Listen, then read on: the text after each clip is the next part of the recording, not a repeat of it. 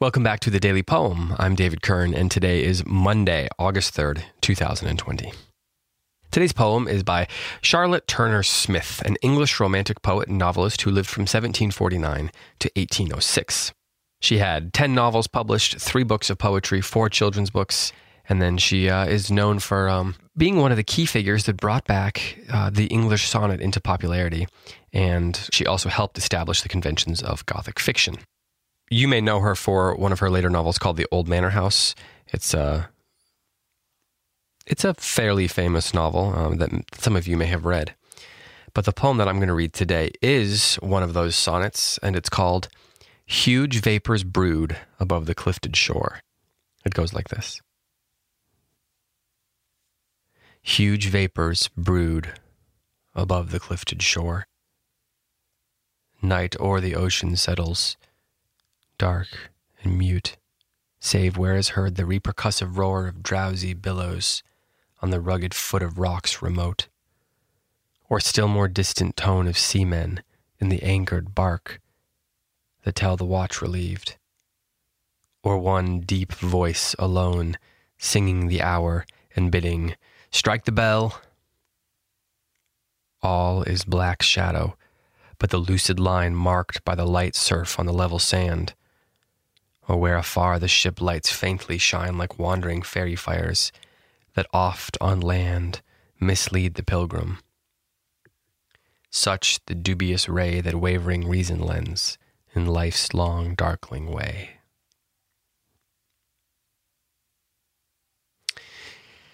So I'm accessing this poem at the Poetry Foundation website, and they have a little thing to learn more about this poem. And what I didn't know previously, or at least had forgotten, is that Charlotte Smith wrote this poem in 1783 while she was in debtor's prison with her husband and children. And so given that bleak context in which this poem was written, the bleak context in which she was living her life at the time that this poem was written, it's not surprising that Charlotte Turner then ultimately became a key figure in both the Romantic movement and in Gothic fiction. As I mentioned, Wikipedia puts it that she helped establish the conventions of Gothic fiction. And you see both the principles of Romanticism, and you see the principles of Gothic literature in this poem at the same time. And for that, I find it really interesting. We get these rich, dark, complicated, brooding images throughout the poem. A little bit of a narrative suggestion in it. And then in the end, in the final couplet, we get a deep philosophical line and causes you to go back and rethink the whole poem.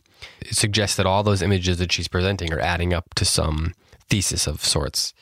And of course, that final clause goes like this. Such the dubious ray that wavering reason lends in life's long darkling way. But that such, of course, it's like the word therefore, right? You got to go back and figure out what the therefore is there for, as my teachers used to say.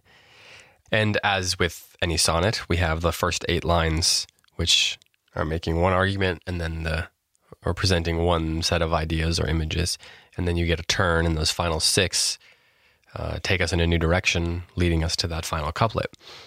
And of course, in the first 8 lines, in the first part of the poem, Smith is offering all these images that are so tied to sound, and she does an incredible job presenting them for us. So it says that the ocean settles dark and mute. And so we get this notion of quietness, of emptiness. It says, save where is heard the repercussive roar of drowsy billows. The repercussive roar is one of my favorite little phrases, one of my favorite little word pairings in English poetry, because of course it's got that sort of the echoing of not just the alliteration between repercussive and roar, but there's also the R at the end of roar. And so the word roar itself has a repercussion to it, which I find strangely delightful. And then we see that same alliteration showing up again in the phrase, rugged foot of rocks remote. So she's crafting a really precise illustration of that notion of repercussiveness in such that we don't necessarily need to hear the waves hitting the rocks the way she describes. We probably do in our imagination, but really even if we just see them in our imagination and then we hear that alliteration, it becomes an objective correlative for us in our experience of the image of the imaginative context.